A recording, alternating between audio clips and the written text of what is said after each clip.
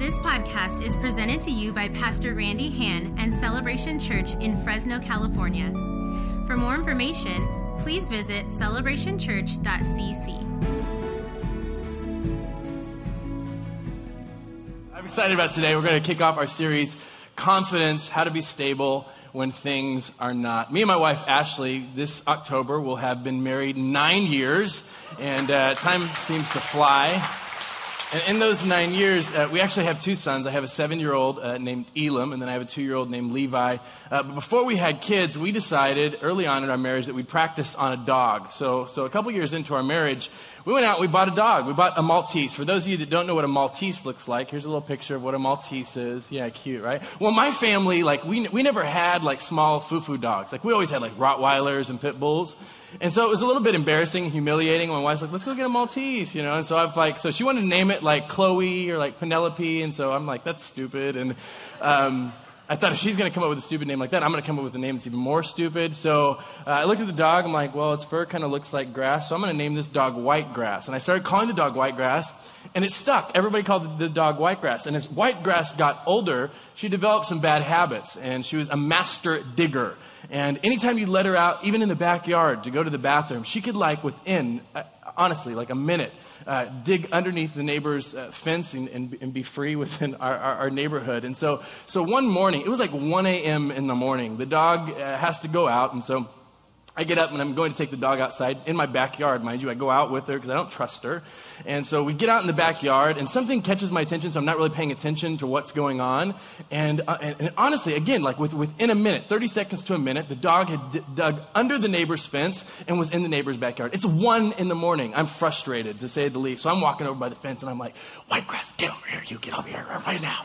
And I'm whispering it because it's 1 in the morning, too, because my dog's name's Whitegrass. And that's a little bit embarrassing to be shouting out as a grown man in the middle of the night. And the way that it worked is anytime she got into the neighbor's backyard, they didn't have a front fence on their yard. There was chain link fence, so she could actually roam the neighborhood. I knew this.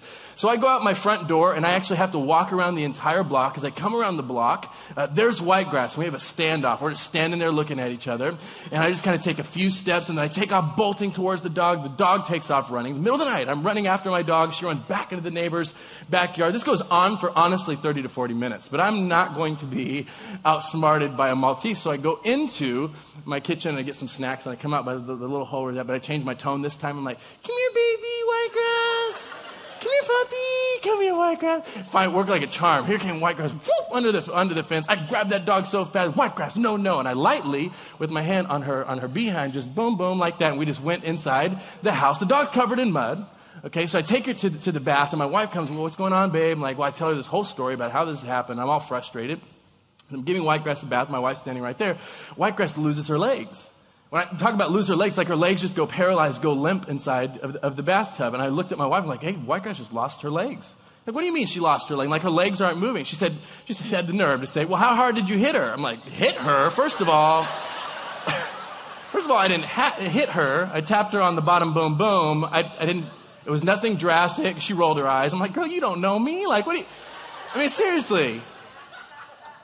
So I go back to washing the dog, and I'm starting to second guess myself now. I'm like, well, maybe I did underestimate my own strength, and hopefully I didn't damage a nerve or something. As time goes on, Whitegrass not only loses her back leg, she loses her front. She goes completely limp laying in the bath, and I'm freaking out at this point. I'm like, this is the last thing I need. You killed the dog, right? It's going to be my fault for the rest of my life. So I take the dog out of the water, and I go into the living room, and I start blow drying her, getting her dry, and she's laying on the floor. She's motionless. My wife goes, what's going on? And I'm like, I have no idea what's going on. And I'm at the end of my rope. And I'm like, this is honestly the last thing I need. So I just close my eyes, God, would you please help the situation? I don't need this right now. I need to be in bed. It's really early in the morning. And it gets worse. I watch her breathing, and you can see when dogs lay inside, you see the breathing just gets slower and slower and slower. And finally the dog, it stopped breathing. And I look up at my wife, and it was like a movie. I look up at my wife, and she looks at me and says, what? I said, she's gone. And my wife, what do you mean she's gone? She passed on. And she's like, well, what am I supposed to do? I said, go get a garbage bag. She said, a garbage bag? So my wife's like, we don't know. We're clueless. She goes and she She goes and grabs a garbage bag, and here's poor little Whitegrass just like laying just dead on the ground. And she's bringing the garbage can back, and all of a sudden, I swear, it was just a miracle straight from heaven. The dog goes, "Wah!" like that, just like stands straight up, and I said, she's alive! And so she hops up on all fours, and no joke, the dog just starts like convulsing, like she got all her strength back. She starts convulsing and just starts barfing all over our tile floor. And out of her mouth came, I swear to God, a gallon worth of refried beans and beer. Whitegrass wasn't dead, she was drunk. And she had gotten into, swear to God, she had gotten into the neighbor's garbage. And I looked at my wife and said, I told you, I just hit her on the bottom, boom, boom. See, like, it wasn't my fault, it was the dog's fault. My question is this. I tell the story to ask you this question. Who do you turn to when you're at the end of your rope? For me, it was God. I mean, you see it in this situation. For you, maybe it's God as well. But for all of us, it's probably a little bit different if we're honest. And those of us that turn to God, we didn't just get there overnight. It's funny because our society programs us. It actually pushes us to actually not believe or not have confidence, to not trust something greater than ourselves. In our world, in our culture, we propagate statements like, what, you are all you need. Right? Just be yourself, stand up for yourself. We say things like, you have all of the answers you need. You are enough. And yet, somehow, innately, within ourselves, we struggle with this and we kind of know it isn't true. Isn't this why you showed up at church today? Because you know that you don't have all of the answers for your life. You know that your way doesn't always work so well, so you're trying to get some guidance, maybe some encouragement, maybe some hope that your life could get better. I mean, let's set faith, let's set religion aside. Isn't this why you call up your friends when you're going through a dilemma? Right, let me share with you what I'm going through. This is what I'm thinking of doing. What do you think I should do? What would you do in this situation? Why? Because somehow we know that we don't possess, we are not enough on our own. Isn't this why you go to the doctor? Because you can't heal yourself? Isn't this why when you're in the midst of a lawsuit, you hire a lawyer? Because you know you're uneducated, you're unqualified to represent yourself. Somehow we know that in and of ourselves, we are not enough on our own. This is why this idea of what I have confidence in, it's really, really important. Why? Because confidence is what anchors our reality. In other words, whatever I'm confident in, it's going to control the way that I see my reality, the way I see the world around me. If I'm confident in nothing more than myself, all I'll see is how things affect me. And so what society does is it pushes a certain type of confidence. And I really think that it's actually the most dangerous type of confidence. The most dangerous type of confidence is actually self-confidence. And at first glance, you think, well, that doesn't make sense. Like, we need to be confident in ourselves. But if you look at what confidence actually means, this is what confidence means. Confidence is the state of being certain. Another definition would say it like this, that confidence is trust. So when I communicate that I have self-confidence, what I'm saying is that I'm certain in myself. What I'm communicating is that I have trust in myself. You think, well, what's the matter with that? Well, don't you know yourself? I mean, I'm not talking about the version of us that we let everybody see. I'm not talking about our strengths that are magnified, that everybody celebrates. I'm talking about the real us that nobody sees. I'm talking about our weaknesses. I know myself. In and of myself, I'm led away by my own desires. I make mistakes. I don't know all the answers. Most days, I don't feel like the husband I should be. Most days, I don't feel like the father that I should be. Even this morning on the way to church, I'm responsible for getting my 2-year-old here, and I forget the diapers at home. Like, this is the story of my life. Most times in my life, I don't even feel like the worker that I should be. When it comes to trusting somebody, I'm the last person that I should have confidence in. I'm imperfect. I'm flawed. I fail. When I look at my life, I ask myself, how does my way work for me? Like, if you're honest with yourself, like, where has your way gotten you in life? We see it clear as day. Confidence in ourselves is not the answer.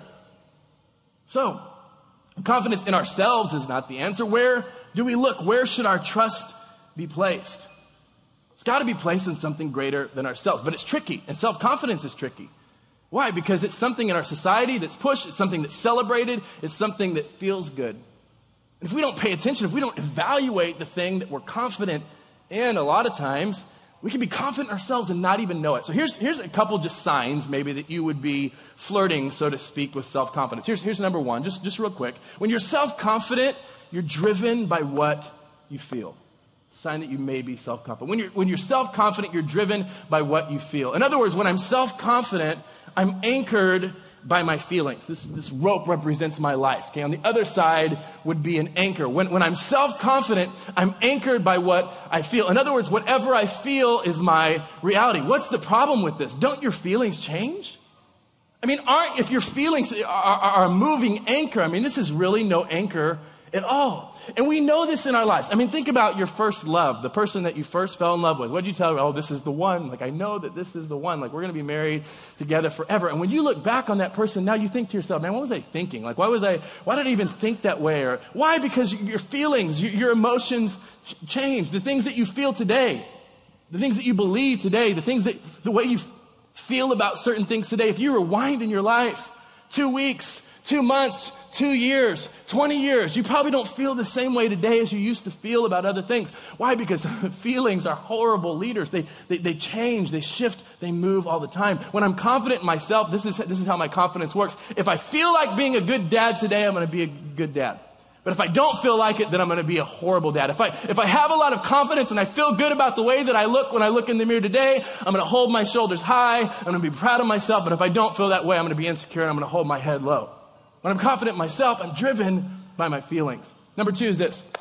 When I'm confident in myself, when you're confident in yourself, when you're self-confident, you live your life on the defense.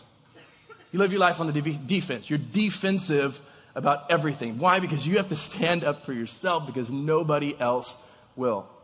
A lot of times people who are self-confident will say things like this, right? I don't care what people think. Sure you do. We all care what people think, especially those that are closest to us. Isn't that why we can get hurt the most by those that are closest to us? Why? Because we care what they think. We say things like sticks and stones may break my bones, but words will never hurt me. Come on, we know this isn't true. We know that the times that we've been wounded most deeply in our life, the things that scar you from your childhood, what are they? They're things that maybe your mom or your dad or your uncle or your aunt or your teacher, people that maybe they meant well, they didn't even mean anything mean by it, but those words have stuck with you and they've haunted you and they've wounded you and they've created what? Emotional scars within your life. And people who live in this position, they have to be defensive towards everything. This has been the struggle of my life. For me personally. Because there's things in my life, I'm kind of driven to be a perfectionist. And there's things in my life that I know that I'm good at. There's things that I know that I'm horrible at. I can identify them. There's things that I know that I'm good at. And this is really difficult because anytime somebody wants to come to me and challenge the things that I'm good at, you better watch out because I'm going to be like a snake and I'm going to bite you. I'm going to come at you hard. Why? Because I got to be defensive. Why? Because I'm confident. I'm self-confident. I'm confident so much in my abilities that I can't have anybody evaluate what I'm doing. I see this bleed over into my marriage, into my relationships. When somebody comes at me and, hey, I noticed you're doing this, it's making me feel a certain way. It's not that I'm not listening. It's not that I'm not listening, but how I respond defensively. What are you talking about? I come back at you and I cut you down. Why? Because when you're coming at me, I don't actually have a problem with the fact that I'm wrong. But here's the issue. When somebody challenges, and I'm in this position, when somebody challenges my confidence, when I'm confident in myself, they challenge my worth. So if I feel then if you think that I'm not doing something good, somehow that means that I'm not good. People who are self-confident live their lives on the defense. The problem with this is when you live your life defensively, hear this, it's impossible to enjoy life because you always feel the pressure of needing to be your own savior. I got to stand up for myself. I got to show them what I can do. I got to prove to the world that everything that they said about me was wrong. I can show them. I'm going to do it. I'm confident in myself and I live my life defensively. Last one is this. When you're self-confident, you have a tendency to overvalue yourself and to undervalue others. It's interesting. I had a friend growing up that was extremely overweight, and it's really, really sad, but they were made fun of this growing up because they were overweight. And we would all stand up for this person. And in fact, this person, it was interesting because they would always stand up for themselves. And they would say things like, it doesn't, guys, honestly, like, you don't need to stand up for me. It just is what it is. Like, it doesn't bother me at all. And what was interesting about this person even though they've been made fun of their whole life, they could be the most evil, gossip. They could tear you down in just 2 seconds. They would make fun of people even worse than they were made fun of. And of all people, you'd think that they would be the ones, because of the pains that they had experienced from other people's words, that they wouldn't want other people to experience that. But no, because the only way for a self-confident person to look good is to make others look bad. Maybe you've known somebody like this. Maybe you've been like this. Maybe you've been guilty of this. If I'm going to look good in life, if I'm going to be worth something in life, I need to make sure that the people around me never look as good as me. The thing about all these things, as it pertains to self-confidence, at some point, you will come to the end of your rope. At the end of your self-confidence, there's going to be a situation that you come to, and this is what you're going to say to yourself: I cannot fix my problem. This is me with my dog on my tile floor, right? It's like not breathing. Okay, there's nothing that I can do. God, can I get a little bit of help down here, right? Because the situation is out of my control. I'm helpless. Are you in a situation maybe like that today? Maybe as it pertains to your marriage, as it pertains to your children, as it pertains to your finances. Maybe you got a diagnosis this last week that you have cancer. And you're in this position of, God, what do I do? I'm rendered powerless. And at this point, you know what? At this point, what happens? We do what we see in movies a lot. We throw our hands in the air, and it's like, God, if you're there, can I get a little help down here? I'm choosing to believe that there has to be something greater than myself. In other words, I'm shifting my confidence from me to something that's greater than me. For us, for believers, this is God. This is Jesus. This ability to have relationship with God, to overcome in life, not based upon our performance, but based upon God's goodness. As Christians, we believe the Bible, and this is what the Bible says about our confidence. It says this: so don't throw away or cast aside your confidence. Why? Because it has great reward. What does this mean? As you embark on your journey with faith through Christ, you begin to understand something. That the reason Jesus died on the cross wasn't just to forgive you of all of your sins. Jesus didn't just die on a cross so that you could spend eternity in heaven. Those two things are absolutely true. But there's a major piece of that puzzle that a lot of times we miss. A major piece of that puzzle is this: that Jesus died on a cross so that your life could be better here on earth. So that you would have the ability to be stable when things are not. That you would have the ability to overcome situations that should have overcome you. And we see this in the scripture. How do we know this? In John 10:10, it says this is what Jesus said about the reason that he came to earth. I came that they may have, and not just have, but enjoy life. And have it in abundance to the full till it overflows. This is a picture of your life. Here's another translation says the end of the scripture like this: a better life than they ever dreamed of.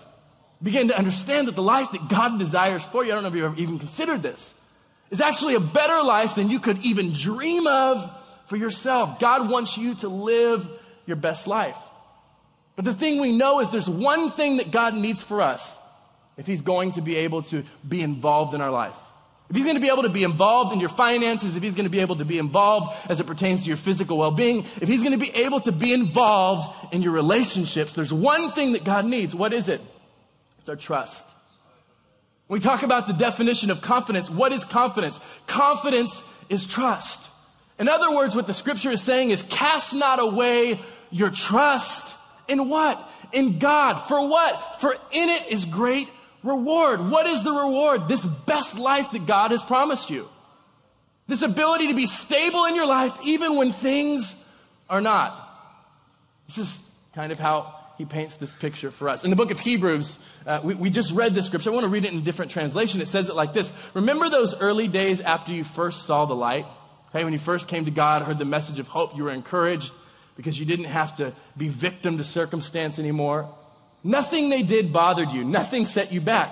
So don't throw it all away now. It says this: you were sure of yourselves back then. And guess what? It's still a sure thing. But you need to stick it out. Staying with God's plan so you'll be there for the promised completion of your best life. The life that God has promised you. What do we learn from this scripture? This is what we learn: that confidence in God is a daily decision. I have to wake up every single morning and make the choice. And this is the hard thing. This is the hardest thing to do. Make the choice to place my confidence not in myself, but in something greater than me.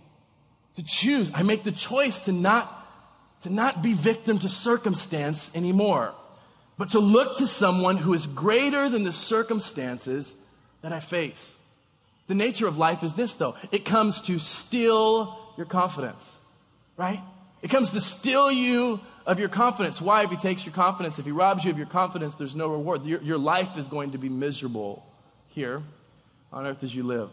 So I want to talk about, before we go today, 3 things that steal our confidence. I think we could all acknowledge it. Number 1 is this: time. Isn't time one of the greatest thieves as it pertains to our confidence? Right? God, I trusted you. Man, I came to you with faith. And here, months have passed, years have passed, and it hasn't happened. Where are you, God?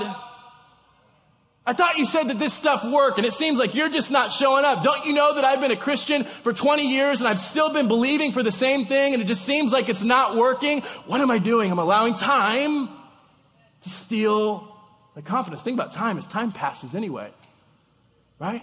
Time's going to pass anyway, and whether you choose to have faith in God or faith in yourself will always determine the outcome. Maybe for you, it's just a matter of age. Man, you used to have dreams. You used to have aspirations. You used to have things that, man, I'm going to do this. I'm going to accomplish these things. But decade after decade has passed, and you think, you know what? If I could have it, I don't even know if I would now, right? I'm just too old. I don't see anybody my age doing this kind of stuff. And what do? I give up on the life that I've desired. I give up on the life that God has promised me. I give up on the passions that God has crafted and placed intentionally on purpose in my heart. Why? Because of time. There's a story in the Bible. Jesus had some friends whose brother was sick and going to die. The guy's name was Lazarus. And so his friends send word to Jesus, and they say, can you please tell Jesus our brother's dying? Like, we need him. Can he please come to our rescue? If anybody can fix the situation, it's going to be Jesus. So they go to Jesus and they say, Jesus, hey, your friends, their brother's dying and they need you. And Jesus says, just how Jesus was, just makes a promise. Oh, don't worry about it. He's not going to die. He's going to be fine. Like, they're in the middle of their need, and Jesus, don't worry about it. It's going to be fine. He makes a promise. He's going to live. Jesus ends up staying in the place that he is for another 2 days. By the time he actually says, okay, I'm going to make my way over to my friends, he gets there, and they run up to him. And what do they say? They say, Jesus, where have you been? Where have you been? You're too late. Have you ever been here with God? Your situation? Where have you been, God? Man, don't you know, even if you showed up now, it'd be too late. They come to Jesus. Where have you been? It's too late. They say that not only is he dead, but he's been dead 4 days. Jesus says, take me to the place that he's buried. So they take him to this tomb. They used to bury people in tombs. And they take him to this tomb. And this is what Jesus says. John 11:39. He says, roll the stone aside. Martha, his friend, the dead man's sister, protested. Okay, but Jesus, here's the thing. He's been dead for 4 days. The smell will be terrible. What is she saying? It's too late. Even if we opened up this can again, I don't even know that anything good could come up because it's too late. It's an impossible situation. Jesus responds to her, though. Did I not tell you? If you believe, what is he saying? Did I not tell you if you trust? Did I not tell you if you have confidence in something greater than yourself, you will see the glory of God?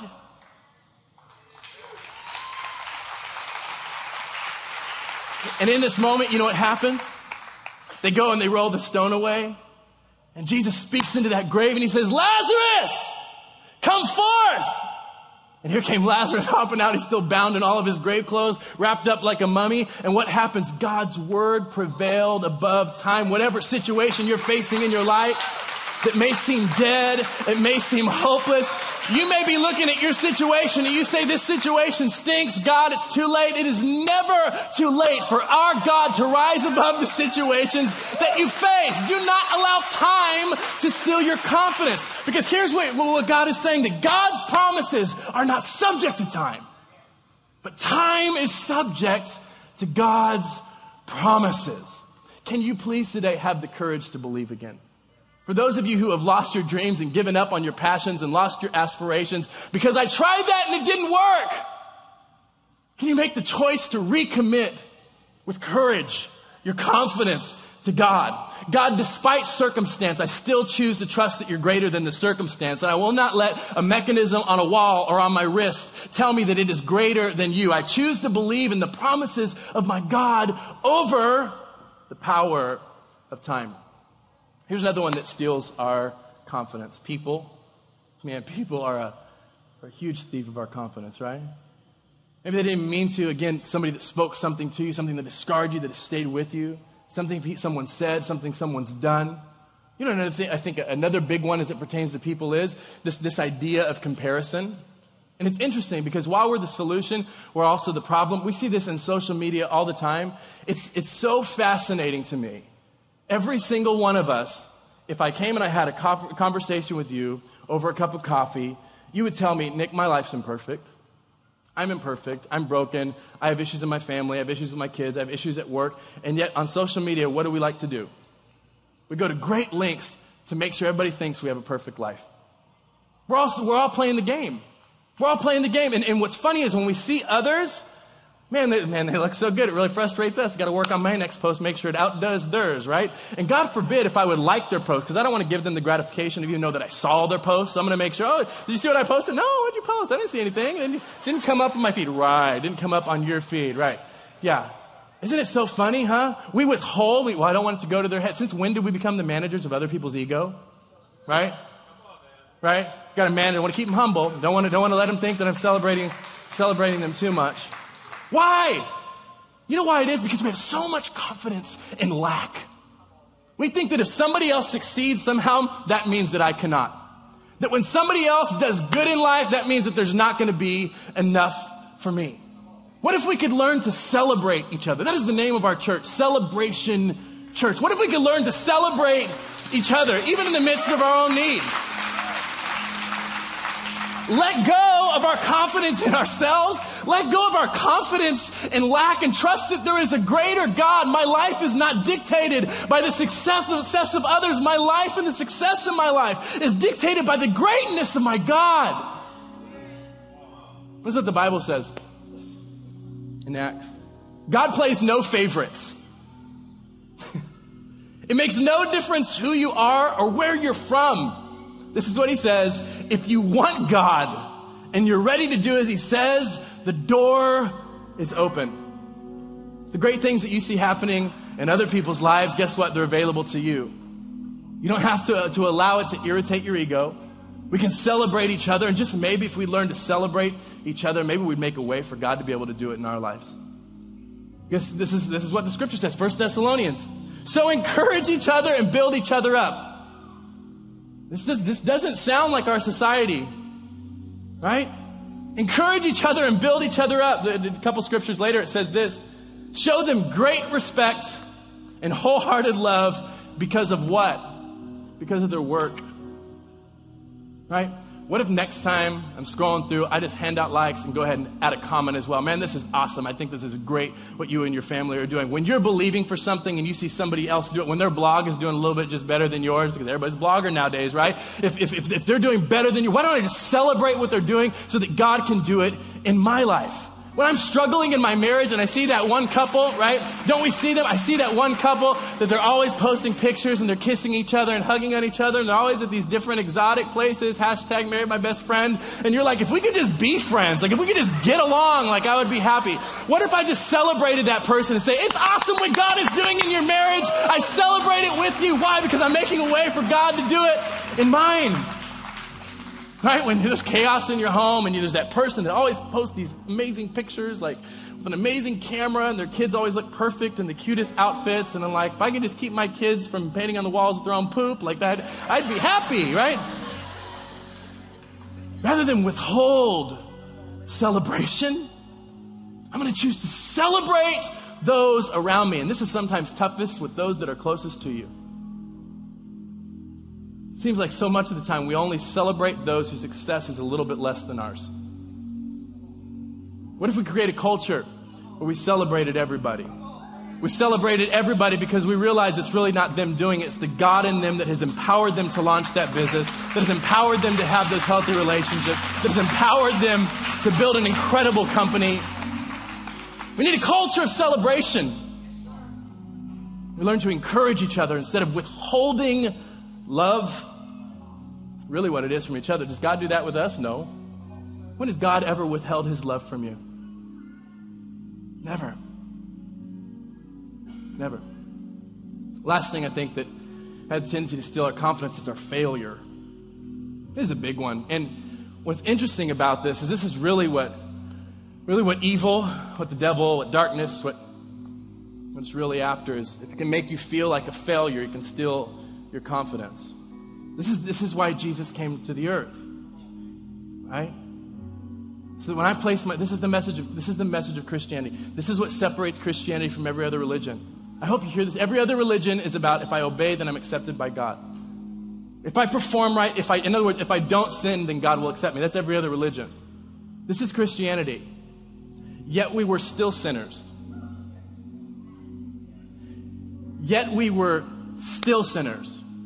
Currently, in the present, Christ died for me so that I can connect with God hear this today, no longer based upon my performance ever, but based upon the greatness of my God. When you have faith in Christ, your performance cannot disqualify you from God's best. Why? Because when Christ died on a cross, he said some words that changed it all. He said, it's finished. It's finished. Past, present, future failure, it's finished. You may feel broken, but God does not see you as broken. You may feel like a failure, but God does not see you as a failure. You may feel used, you may feel abused, you may feel unworthy, but God does not see you as any one of those things. He sees you the same way what? He sees his own son. Perfect. Deserving of his love, no matter what. I don't care what you did last night. I don't care what you did this morning on the way to church. I don't care what you did 2 weeks ago that nobody knows and you hope they never find out. God is not intimidated by your situation. God loves you. He's for you. He still has a good future for you. He still has a good future, but it's not over. It's not over. It's funny, it's interesting on our journey in faith, and I find this as you continue to follow God, especially for Christians, this is a tough one. And we know that Jesus died for our wrongs. But somehow it's like, God, I know that you can forgive me of my past, but after I've been a Christian for 10, 15 years, it's like, well, I should know better now. So we beat up on ourselves. No, I need Jesus today more than I've ever needed Jesus before. I'm still imperfect. The Bible says that even on my best day, that my righteousness or my perfection, that it's as filthy rags. Jesus set the bar so high. He said that anybody who is not in faith is in sin. What does that mean? Do you have perfect faith? Because I sure don't. He said if I had a mustard seed of faith, I could say to a literal mountain, be cast into the sea, and it would be cast into the sea. I have not seen anybody yet cast a mountain into the sea. Have you? What does that mean? That means your faith is failing. What does that mean? That means that you're a sinner. That means what? That today you need a Savior. More than you've ever needed a Savior. Don't allow your failure to keep you from confidence in God. How silly is that? That's a distraction. That's a distraction to make you feel like you're unworthy because it was never about how good you can be. That's not what qualifies you to be in this room today. It's not what qualifies me to stand on this stage. If I could walk you through the aisles and rows of my story, you'd be like, who are you to talk to me? Exactly. The only reason that I could stand in this position is because I have confidence not in myself, but in a God that is greater. Greater than time, greater than people, greater than my failure. He's greater. He's greater. He's greater. My question today is, who do you turn to when you're at the end of your rope? In other words, what I'm saying is, what are you confident in? What are you anchored to? If you're anchored to yourself, I've been there. If you're anchored to yourself, your anchor is a moving anchor, and that's not much of an anchor. For those who have faith in God, we have a promise, and here's the promise in Hebrews. It says it like this: in the same way God, in his desire to show to the heirs of the promise the unchangeable nature of his purpose, God intervened and he guaranteed it with an oath, so that by two unchangeable things. What are the two unchangeable things? It says his promise and his oath.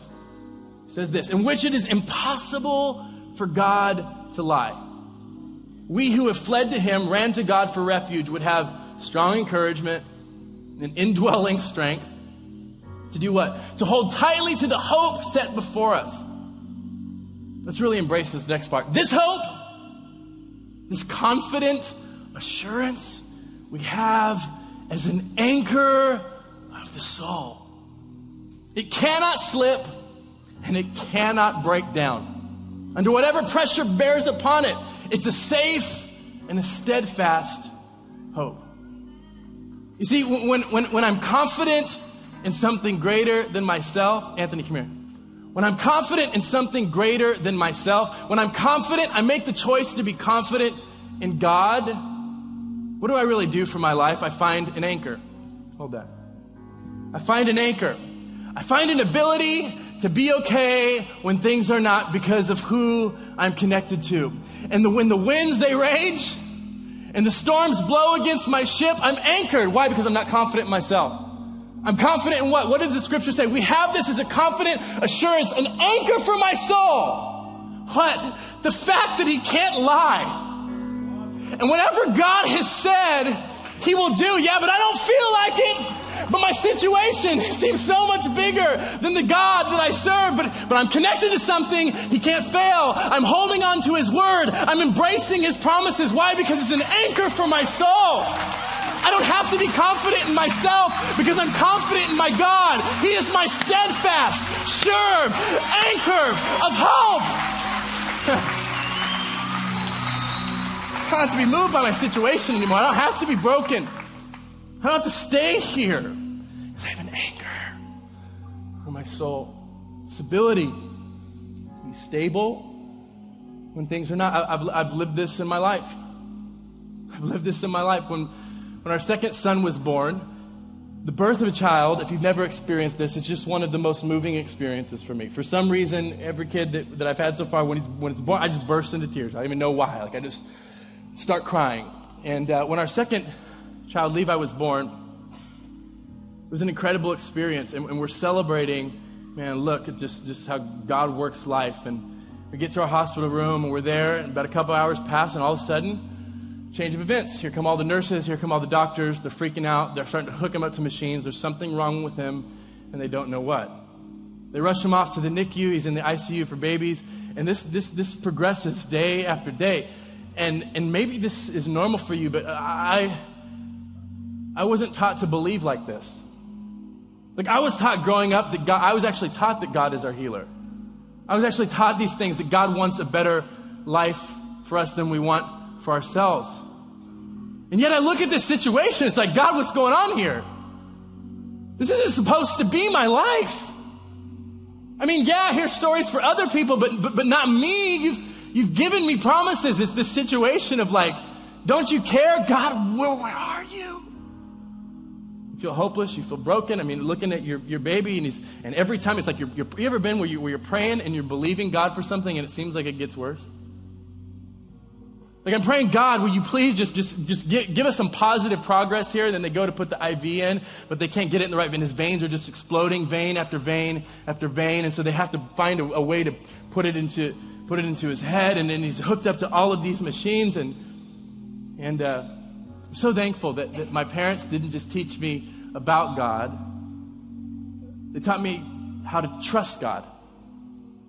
They taught me that no matter what your circumstance looks like, you make the choice, Nick, to believe that God is greater than your circumstance.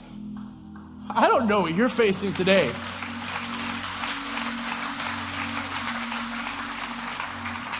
But I hope that you didn't just come to church to learn about God.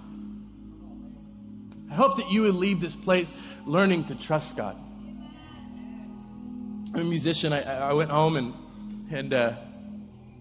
my wife already has a hard enough time seeing tragedy and things like this. So I'm feeling I got to be, the strong one. And it's kind of just, I don't know, my personality, my nature. But with God, man, I crumble. And went into my bedroom. I sat down at my keyboard, and out of just words from my heart, I just began man, beyond my emotion and beyond my feeling, just communicating the pains of my soul to God. I remember sitting at my keyboard. It wasn't even a song back then. It was just the words of my heart. You sang it today in worship. The song Strong Tower.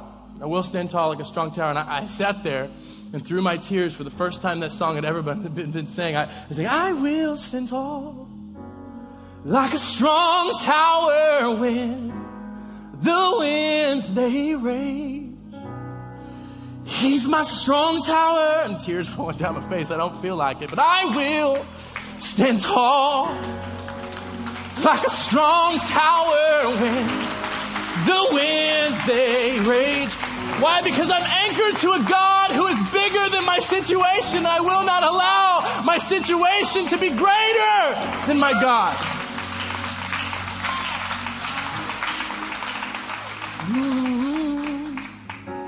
In place of hurting and brokenness, I just out of my mouth, just speak, Spirit, your help when I'm hurting, God, your strength when I'm failing, Savior. That's not me. Jesus, it's only God. This one is on you. I release myself of the burden because I can't fix it if I wanted to. I said, Spirit, oh, your help when some of you need to hear this today. Oh, God, your strength when I'm failing. Oh, your strength when I'm failing. And Savior, Jesus, it's only you. What are you anchored to? I'll tell you this, days went on. My son didn't stay in the hospital. Turn around, we got to take him home. And here's the thing though. When God comes through with you, it's not the time then to let go of your anchor. You got to trust God in the good times. You got to trust God in the bad times. You got to trust God in the times it's just okay. What are we talking about? This ability to be stable in my life when things are not. If they're stable, I'm stable. If they're not stable, I'm still stable. If they're just okay, I'm going to be okay. This is the way that life works. Then a couple months later, what happens? He comes down with some sort of lung infection. I take him in, and the doctors just start saying just crazy stuff. We need to put him on breathing inhibitors, and he's probably going to spend the rest of his life on his inhaler. He's going to struggle with asthma, and his lungs aren't very strong. I'm like, I will stand tall, right? Right? Like a strong tower. Why? Because I can remember stories from my mom. Mom would tell me, I mean, you guys were all babies. I went to the doctor. You guys are having issues. They'll tell you you're going to have asthma all your life. I don't have asthma. And I decided my kids aren't going to have asthma either. I choose to be anchored. See, we can live our lives victim to circumstance, or we can choose to be connected to something greater than our circumstances. You choose. You have the power to make the choice to believe in a God who's greater than your situation. We can be victims. We can all just say, okay, well, I guess that's just a part of life. I guess just sickness is a part of life. I guess that sometimes you have ups and sometimes you have downs. Some days you're on the mountain and some days you're in the valley. The Bible says that the path of the righteous, you know what it does? It gets brighter and brighter. That's mountaintop to mountaintop. Your life shouldn't be up and down and all around. We should have the ability to be stable even when things in our life are not.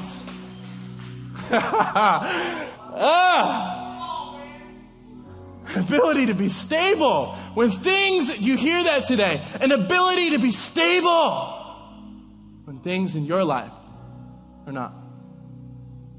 If you're weak, if you're broken, if you're confused today, it's a lost cause that you don't know my situation. I don't. I do know you have a choice. You have a choice to stay there, or you have a choice to be anchored to the fact that God said, I won't lie to you. If you won't allow time to be greater than me, if you won't allow people's voice, their voices, their successes to be greater than me, if you won't allow your failures to be greater than me, I'll always come through for you. Feeling a little weak today, feeling hopeless today, it's okay. You're actually not in that bad of a position. Actually, in the book of, in the scripture, it says this, and I want to kind of look at this in 2 Corinthians. This is what it says. God says, my grace, God's empowerment that you can never earn towards you. He says, it's enough. He says, it's all you need. This is what he says. My strength comes into its own in your weakness.